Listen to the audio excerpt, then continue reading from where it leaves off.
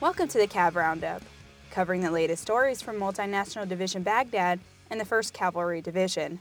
I'm Specialist Stephanie Logue. Not everyone gets to deploy with their best friends. Staff Sgt Josh Edson tells us more. If you could pick your military specialty out of the Help Wanted section of your local newspaper, this one would read, Must Love Dogs. But is this job as fun as it sounds? Just ask Air Force Staff Sergeant Joel Townsend of the Victory Base Complex Military Working Dog Section. Typically what we'll do is we'll get attached units, we'll go, we'll do cache searches, we'll do cordon knocks, we'll do IED sweeps, suspected IED sweeps, route clearance if need be, and we'll also look for bad guys if need be. That sounds like dangerous work, but for Army Staff Sergeant Randy Quain, he wouldn't have it any other way. To me, there's not a better job in the Army.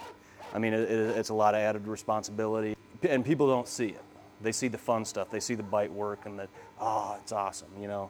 It's like deploying with a 2-year-old baby. If it poops, you've got to take care of it. If the dog gets sick, you got to take it to the vet.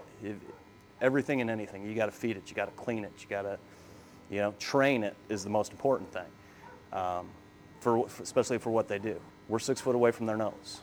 We don't get paid extra for what we do.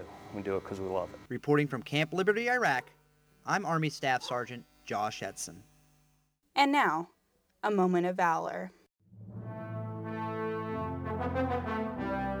Sgt Cole Halliburton heroically distinguished himself by exceptional valorous conduct in the face of heavy enemy contact.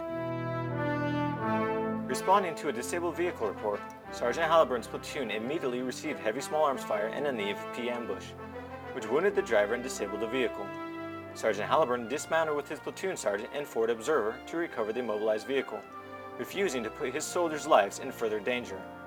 While preparing the tow cable, Sgt Halliburton engaged the enemy attacking from a nearby alley. He then remounted his vehicle and took his position in the air guard hatch. As his platoon evacuated, they were attacked by an IED and small arms fire, but Sgt Halliburton remained calm and returned fire.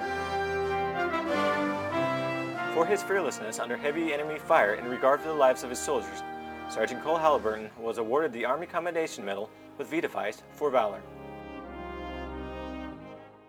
That concludes today's Cav Roundup. To learn more about the soldiers and units supporting Multinational Division Baghdad and the 1st Cavalry Division, check out our website at cavcountry.net.